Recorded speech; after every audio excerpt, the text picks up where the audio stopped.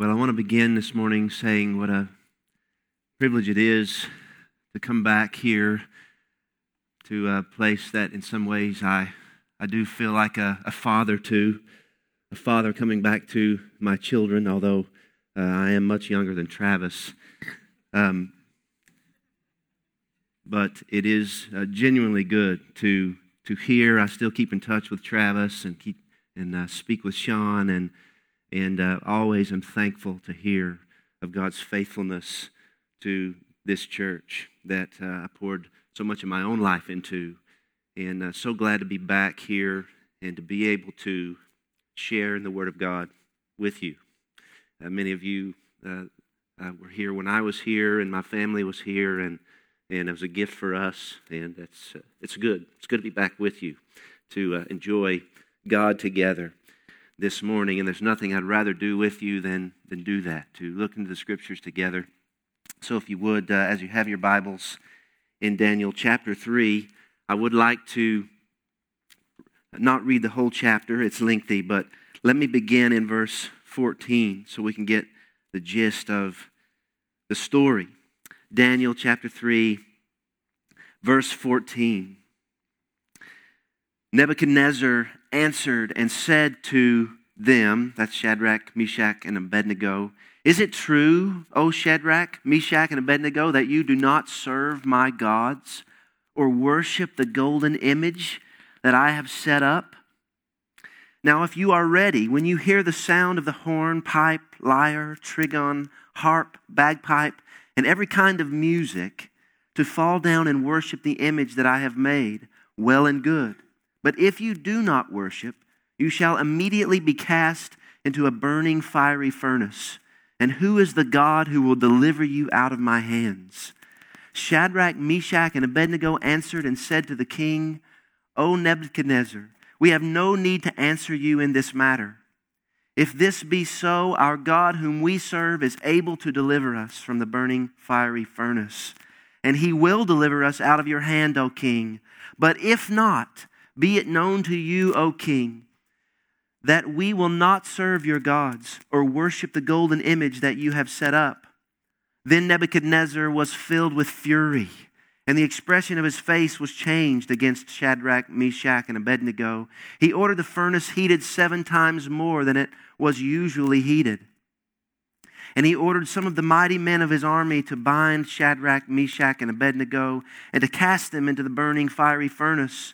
Then these men were bound in their cloaks, their tunics, their hats, and their other garments, and they were thrown into the burning fiery furnace. Because the king's order was urgent and the furnace overheated, the flame of the fire killed those men who shook up Shadrach, Meshach, and Abednego. And these 3 men, Shadrach, Meshach, and Abednego, fell bound into the burning fiery furnace. Then King Nebuchadnezzar was astonished and rose up in haste. He declared to his counselors, "Did we not cast 3 men bound into the fire?" They answered and said to the king, "True, O king." He answered and said, "But I see 4 men unbound, walking in the midst of the fire, and they are not hurt, and the appearance of the 4th is like a son of the gods." Then Nebuchadnezzar came near to the door of the burning fiery furnace. He declared, "Shadrach, Meshach, and Abednego, servants of the Most High God, come out and come here." Then Shadrach, Meshach, and Abednego came out from the fire, and the satraps, the prefects, the governors, and the king's counselors gathered together and saw that the fire had not any power over the bodies of those men. The hair of their heads was not singed, their cloaks were not harmed, and no smell of fire had come upon them. Nebuchadnezzar answered and said, "Blessed be the God of Shadrach, Meshach, and Abednego, who has sent his angel and delivered his servants who trusted him, and set aside the king's command and yielded up their bodies, rather than serve and worship any god except their own God. Therefore I make a decree, any people, nation, or language that speaks anything against the God of Shadrach, Meshach, and Abednego shall be torn limb from limb, and their houses laid in ruins. For there is no other God who is able to rescue in this way." Then the king promoted Shadrach, Meshach, and Abednego in the province of Babylon. Let's pray together. Father, we are so thankful for your word this morning, and we are in need this morning of you to use your word to shape us and change us and transform us and cultivate our hearts. Lord, let your word have effect on us this morning. Let it not return void. I pray that through your word this morning, that we would see more of your greatness, of your glory, of your power, of your wisdom, of your faithfulness. And I pray, Lord, that our hearts will be drawn to look away from ourselves and to trust in you and to hope in you and to worship you, Lord. Let us not go away from this place today the same as we came in, because we have met with the living God. We have communed with you, and we are in need. We are beggars. So, Lord, please, by your mercy, work in us now. In Christ's name we pray. Amen. A little over 150 years ago, Charles Spurgeon opened one of his sermons with words like this: the highest science, the loftiest speculation, the mightiest philosophy which can ever engage the attention of a child of God is the name, the nature, the person, the work, the doings, and the existence of the great God whom he calls his Father. There is something exceedingly improving to the mind in a contemplation of the divinity. It is a subject so vast that all our thoughts are lost in its immensity, so deep that our pride is drowned in its infinity. No subject of contemplation will tend more to humble the mind than thoughts of God. Nothing will so enlarge the intellect, nothing so magnify the whole soul of man as a devout, earnest, continued investigation of the great subject of the deity. Would you lose your sorrow? Would you drown your cares? Then go, plunge yourself in the Godhead's deepest sea. Be lost in his immensity, and you shall come forth as from a couch of rest, refreshed and invigorated. I know nothing which can so comfort the soul, so calm the swelling billows of sorrow and grief, so speak peace to the winds of trial as a devout musing upon the subject of the Godhead.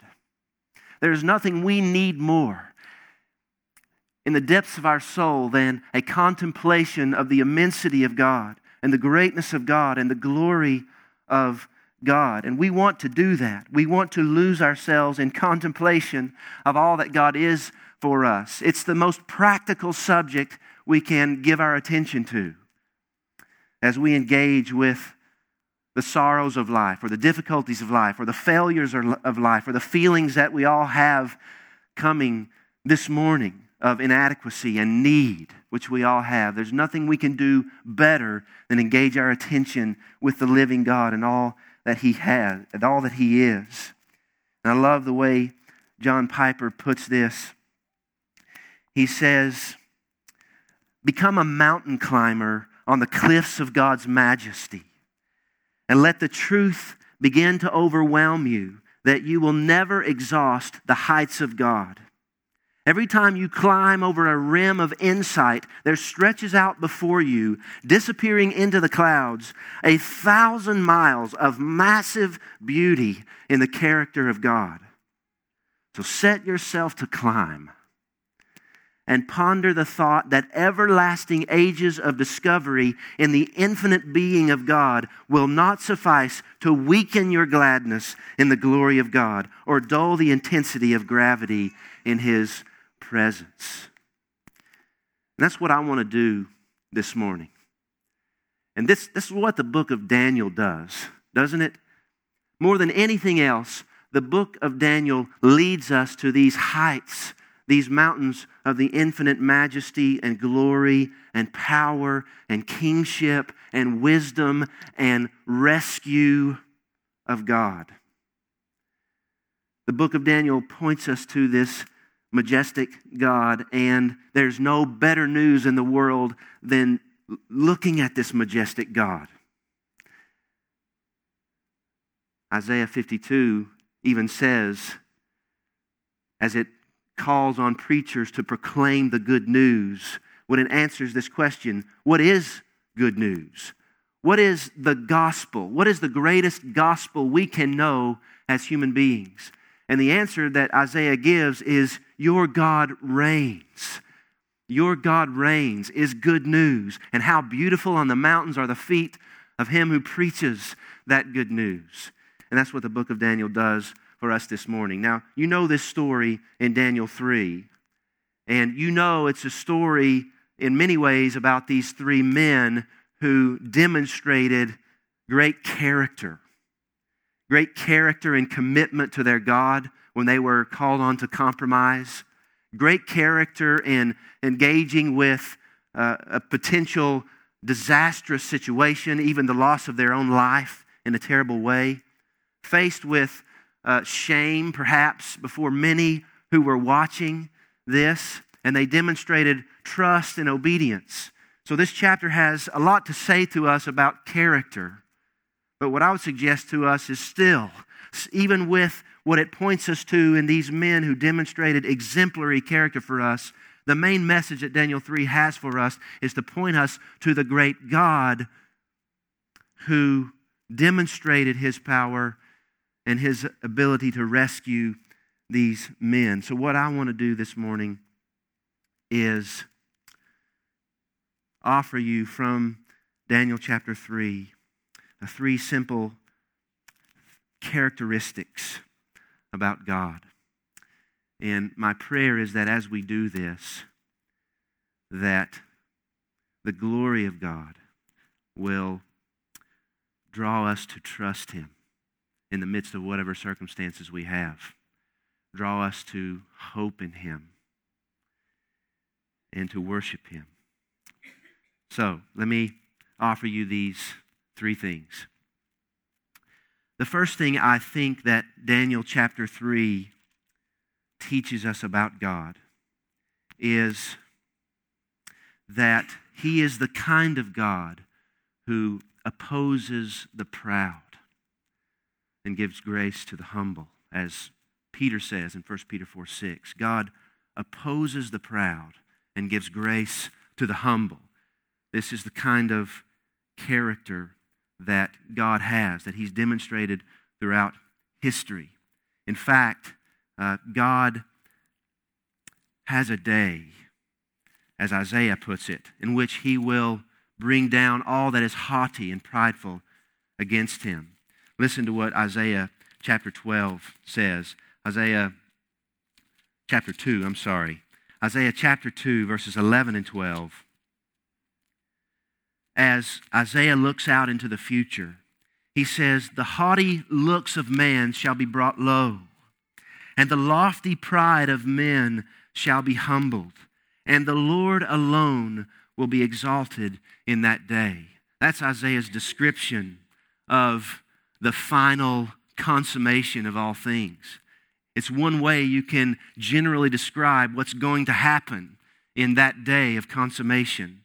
The haughty looks of man shall be brought low, and the lofty pride of men shall be humbled, and the Lord alone will be exalted in that day. For the Lord of hosts has a day against all that is proud and lofty, against all that is lifted up.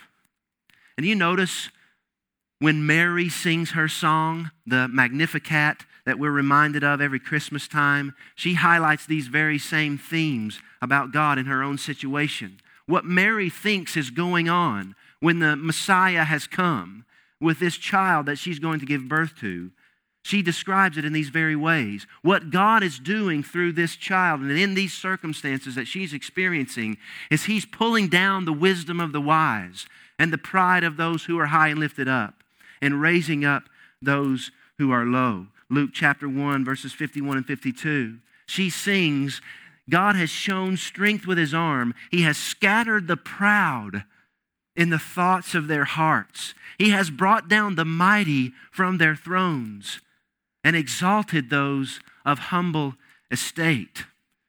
That's what the coming of Jesus is about and what it does. King Nebuchadnezzar eventually realizes this himself. He says, actually, at the end of chapter 4, which you guys will hear from next week, verse 37, "Now I, Nebuchadnezzar, praise and extol and honor the King of heaven, for all his works are right and his ways are just, and those who walk in pride he is able to humble." So God is a God who stands in opposition to pride, stands in opposition to those who raise themselves up against God, and he lifts up those who humble themselves before him. And the beginning of chapter 3 demonstrates for us the kind of person that God opposes. Nebuchadnezzar is that person. Even though he has just experienced in the previous chapter the amazing power and wisdom of Daniel's God, yet still he raises himself up against God in pride. Nebuchadnezzar raises himself against God by disregarding what God has spoken to him. You know, in the last chapter, Nebuchadnezzar has this dream, and he's inviting the wise men to interpret the dream for him. And of course, what he learns is that only Daniel can interpret the dream, not because Daniel is special, but because Daniel's God is the God of heaven. And he gives him this dream about the image that has a golden head and different kinds of materials that it's made up of, which represents 4 kingdoms. And Nebuchadnezzar's kingdom is represented by one part of the image, and eventually the stone comes and crushes the whole image in order to say that this stone will be the great kingdom who comes and shatters all the others. So Nebuchadnezzar sees the power of God and the wisdom of God in this. Nevertheless, when we open up chapter 3, we see that Nebuchadnezzar is planning to disregard what God has spoken to him through this dream. And he creates his own golden image that he sets up in the plain of Dura, a large golden image, very tall, so that people can see it for miles and miles. And he sets it up in the desert, and he calls all the people to come and worship before this image, to bow down before this image. And if they don't, they will be cast into the fiery furnace. Now, what exactly is Nebuchadnezzar doing with this image? How is he particularly displaying his disregard for what God has spoken? Well, if you remember the dream from the previous chapter, this image represents the kingdoms. And Nebuchadnezzar creates this image not just with a golden head, which was supposed to be representative of his own kingdom, but he makes the whole thing gold. So it seems like what Nebuchadnezzar, partly what he's doing is standing in the face of this dream that he's had to say, this whole thing is mine. Not just the golden head, but the whole image is golden.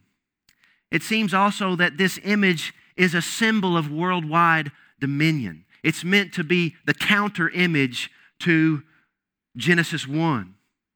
Adam and Eve are created in the image of God, and God calls them to spread dominion throughout the earth. Have dominion over the birds of the air and the fish of the sea and the beasts of the field.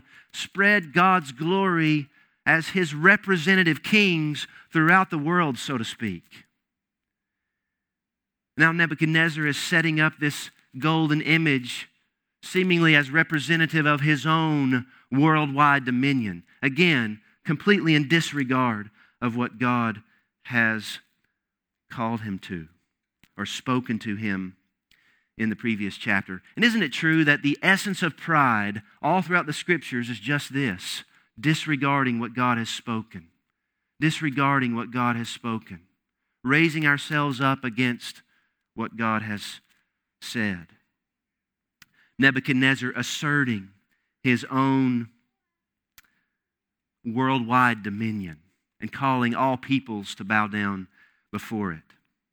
There are indications in the text that what Nebuchadnezzar is doing here is also indicative of what happened at the Tower of Babel, where the people in the world were trying to make a name for themselves instead of a name for God, and trying to consolidate their power in one place. So Nebuchadnezzar is here seeking to make a name for himself, creating a new Babel, so to speak, calling the peoples of the world to gather together around him and around his image that he has set up. So Nebuchadnezzar's pride is disregarding what God has spoken. Nebuchadnezzar's pride shows itself in trying to make a name for himself and draw attention and glory to himself. And you know what happens when we do that? When we become prideful and disregarding to God, and when we desire for attention to come to ourselves, then we tend to get angry when those things don't happen. One of the things that reveals pride in us is the anger when those things don't go exactly like we want them to. And Nebuchadnezzar demonstrates this very clearly. It says in verse 13, when he hears this reality that Shadrach, Meshach, and Abednego are not going to bow down to the image that he has set up, it says in verse 13, then Nebuchadnezzar, in furious rage, commanded that Shadrach, Meshach, and Abednego be brought. In verse 19, we see his anger arise again. Then Nebuchadnezzar was filled with fury, it says, so much so that the expression of his face was changed against Shadrach, Meshach, and Abednego. And his anger not only expressed itself in the change of his face, but it expressed itself in how much he wanted to bring destruction to Shadrach, Meshach, and Abednego. His anger exerted itself in telling those who had charge of the furnace to heat it up, make it hot, 7 times hotter than it was supposed to be before. Isn't that what happens when our pride raises itself and we get angry? We tend to take more drastic measures in our anger. The order was urgent, the text says. Nebuchadnezzar was so angry because his rule, his kingship, his sufficiency, his name, he felt, was being disregarded and dishonored, when all the while he's doing this very thing against God. Nebuchadnezzar should have realized what John the Baptist said in John 3, verse 27, which is, a person cannot receive even one thing unless it is given to him from heaven. Or what Paul says in 1 Corinthians 4:7. What do you have that you did not receive? And why do you boast as though you did not receive it? Or I love what Paul says in Athens in Acts chapter 17 as he's speaking to these philosophers who are polytheists. They believe in many gods, similar to the culture that Nebuchadnezzar had, perhaps. And he says, the God who made the world and everything in it gives to all mankind life and breath and everything else. This is the way Nebuchadnezzar should have responded to God.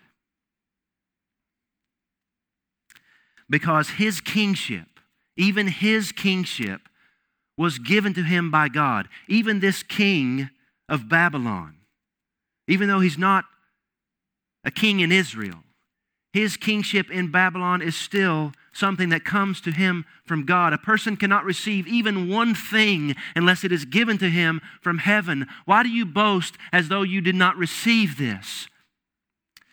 Daniel 2, verse 21 says that God changes times and seasons. He removes kings and sets up kings.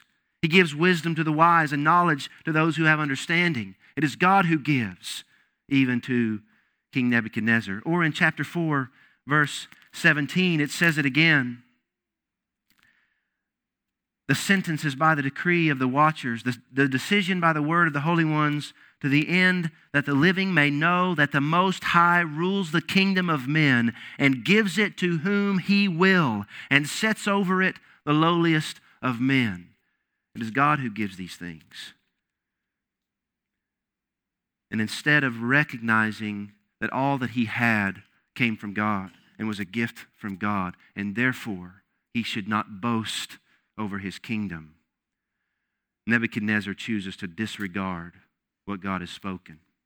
He chooses to draw attention to himself, and he gets angry when it doesn't happen that way. Nebuchadnezzar comes into the story in Daniel 3 in order to illustrate for us that God is a God who opposes the proud.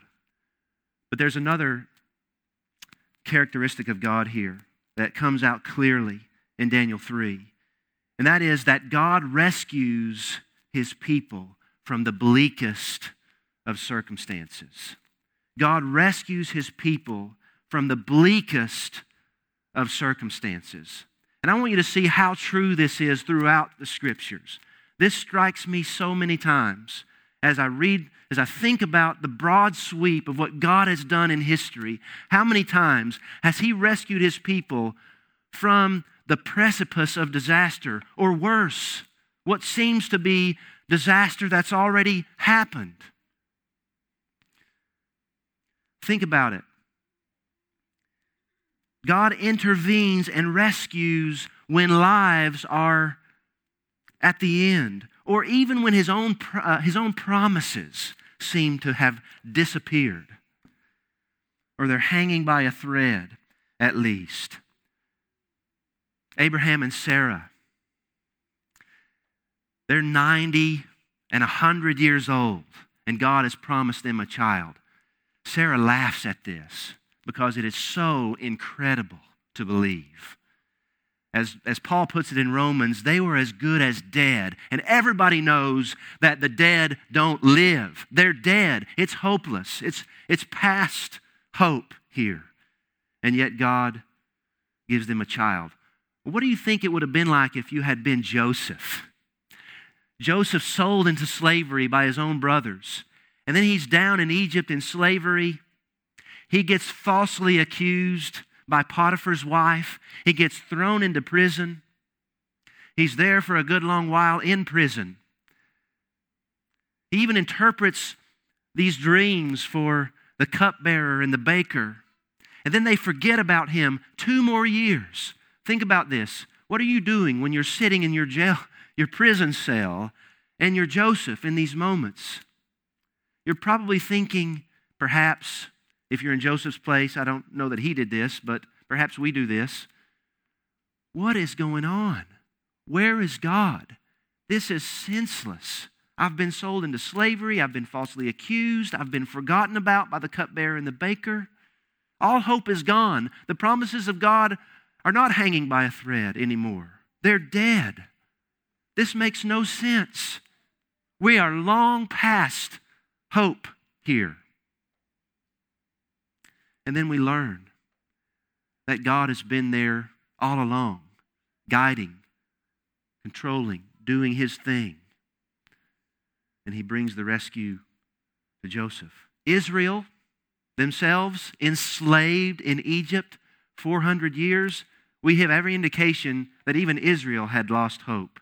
They had abandoned hope that God was faithful, that God was there, that God was going to do it. 400 years in slavery. Even when they're not even thinking about him anymore, pretty much. They're groaning. They're crying out. God comes and rescues them. Or you know the story of the kings of Israel. The promise is supposed to come through the line of David, and yet we get to episodes where there's only one descendant of David left, and he's young, he's a child. He gets hidden Things seem like hope is lost. The promise is hanging by a thread. Yet, from God's view, no problem. And if you think about this situation that Shadrach, Meshach, and Abednego are in, it would seem hopeless. The people of God have gone into exile. They're in Babylonian captivity. And it's a hopeless situation. And not only here are we in Babylonian captivity, but then will come Persian captivity, and then Greek captivity, and then Roman captivity. And this is going to go on for hundreds of years. You think about by the time we get to the New Testament, could we be thinking, where is the promise of God? This is senseless. We're in captivity. There hasn't been a prophet to speak the word of God in hundreds of years. And yet in that situation comes the child born in Bethlehem. This situation here is like that. It's beyond hopeless, it seems.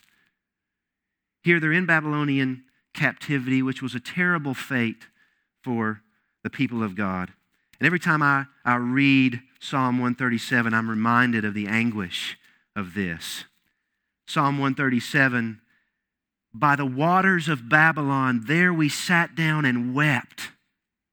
When we remembered Zion, on the willows there we hung our lyres. For there our captors required of us songs, and our tormentors mirth, saying, sing us one of the songs of Zion.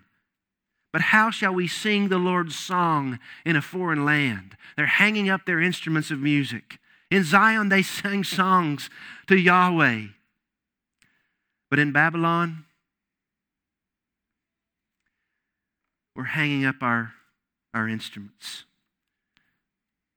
We don't have songs of joy. This is a disastrous situation. And if that's not bad enough, here comes King Nebuchadnezzar calling on these men, these leaders, to forsake their God. And what he's asking them to do is very clear. He's asking them to forsake what were the first two commands that God had given his people at Mount Sinai, right? You shall have no other God before me. You shall not worship any image of any kind. And if you don't do this, Shadrach, Meshach, and Abednego, then death is coming to you in the fire. But you know what happens? God once again, as he's done time after time after time after time, when the situation seemed absolutely dead and beyond hope and bleak, God rescues Shadrach, Meshach, and Abednego. As we read, verse 24, then King Nebuchadnezzar was astonished and rose up in haste. He declared to his counselors, did we not cast 3 men bound into the fire? They answered and said to the king, true, O king. He answered and said, but I see 4 men walking in the midst of the fire, and they are not hurt. And the appearance of the 4th is like a son of the gods. God has come here to show that he is a God who rescues his people, even from the bleakest of situations. He is able to do this. Now you might say, well, is that what God wants us to hear? That he's going to come, if we trust him, like Shadrach, Meshach, and Abednego, is going to come and rescue us from our difficult situations? And the answer to that question is not always. In fact, there are many times throughout the history of God's people that they were not rescued from these circumstances at all. And you see Shadrach, Meshach, and Abednego leave open that possibility. They say to Nebuchadnezzar, our God is able to rescue us from your hand, O king, but even if he does not, we still will not worship you, or the image that you have set up. Even if he does not. They know he might not. He hasn't always in the history of Israel. But what God is doing through this story is He's giving us a foretaste that He is the God who is able. We see in these instances throughout history, God shows us once again through His act of rescue and redemption that no matter how bleak our circumstances might be, even if it does come to death for us, then God is able and will rescue His people, no matter how bad it might seem. And I know we all get there. I would venture to say that every person in this room has been there in their lives, or maybe you're there now, or you will be in the future. You're in that place where you're saying, what's going on? This is senseless. My hope, my faith, it's hanging by a thread here. And this is when I remember these stories and those moments. This is not 400 years of slavery in my life. It seems hopeless. It seems senseless. I don't know what's going on. But God is faithful. He always has been. And He's shown it to us in stories like this. You know what it says at the end of Hebrews chapter 11, as it points us to the people of Israel in the past who did not end up in Shadrach, Meshach, and Abednego's situation in terms of being rescued in the present.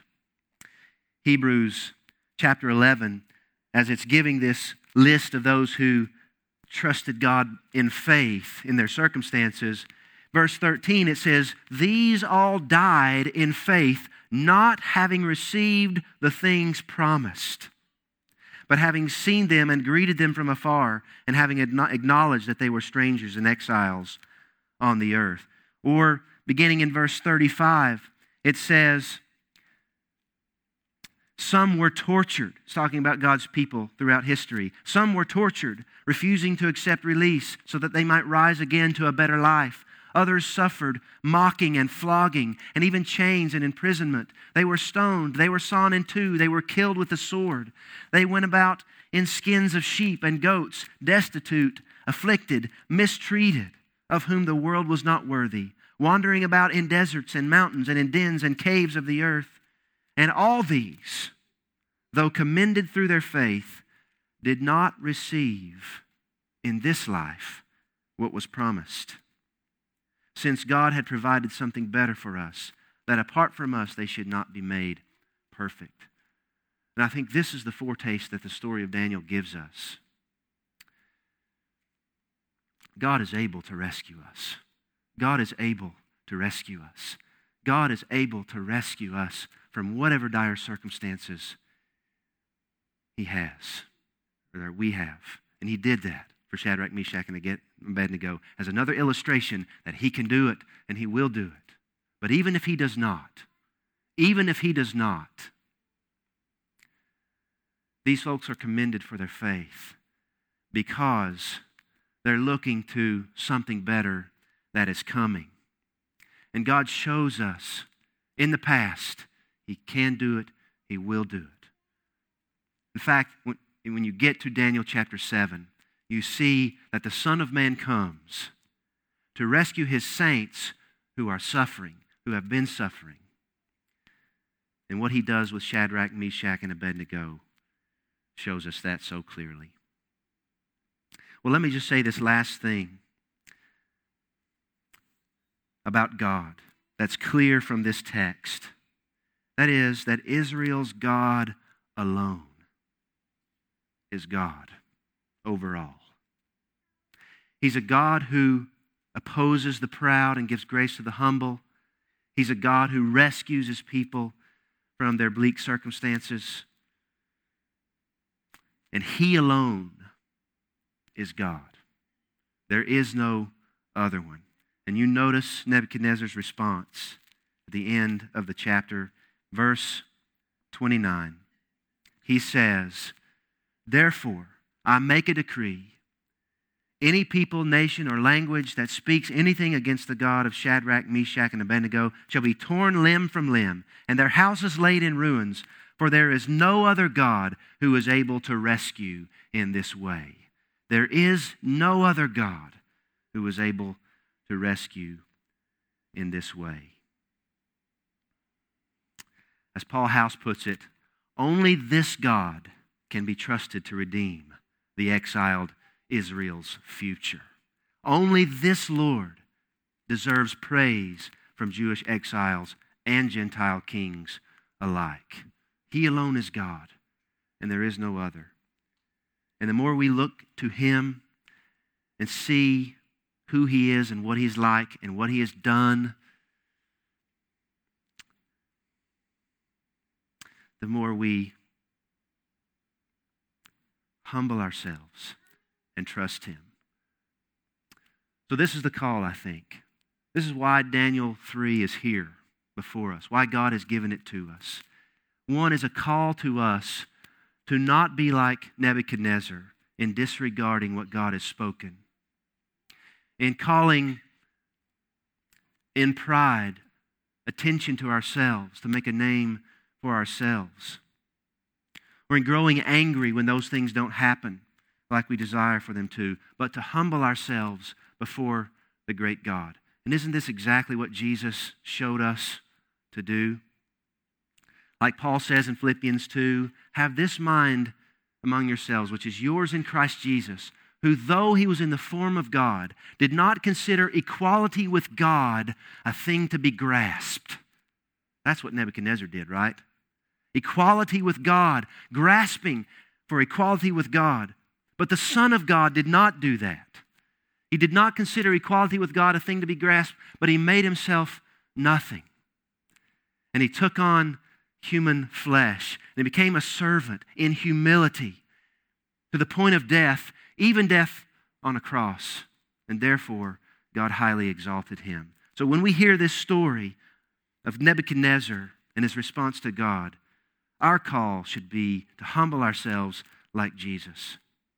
And then, secondly, to trust this God who rescues His people. That's what Nebuchadnezzar said about Shadrach, Meshach, and Abednego in verse 28. Nebuchadnezzar answered and said, "Blessed be the God of Shadrach, Meshach, and Abednego, who has sent His angel and delivered His servants who trusted in Him and set aside the king's command and yielded up their bodies rather than serve and worship any god except their own." So the call here from the story is that we might be like them in trusting this God who carries us through what may seem to be senseless circumstances. I heard a pastor say this week, and I think this is a good summary of Daniel 3. Life is hard. God is good. Glory is coming. So trust Him. Trust Him. Can we pray?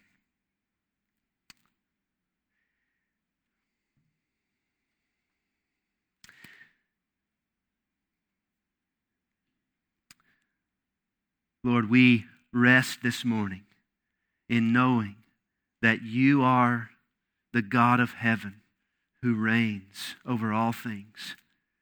And we have nothing. We have nothing that we did not receive.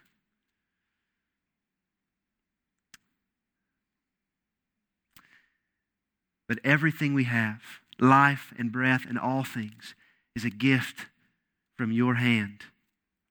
And Lord, there are many ways in our lives that we respond to You more like Nebuchadnezzar, disregarding Your word, drawing attention to ourselves, growing angry when things don't go as we want them to go, rather than humbling ourselves under Your hand. And Lord, too often we get into the circumstances that aren't going the way we want them to go. We feel like the answers are not there. We wonder where You are. We don't know what's going on. Lord, we pray that in those circumstances You will help us remember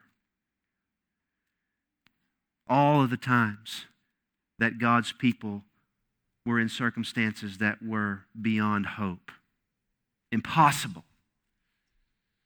But You are the God who raises the dead. You are the God who does the impossible. And You have shown us through the death and resurrection of your Son, that even if we don't live to see the resolution of our circumstances, we can trust you. We can trust you. So help us to do that this morning. We pray in Christ's name. Amen.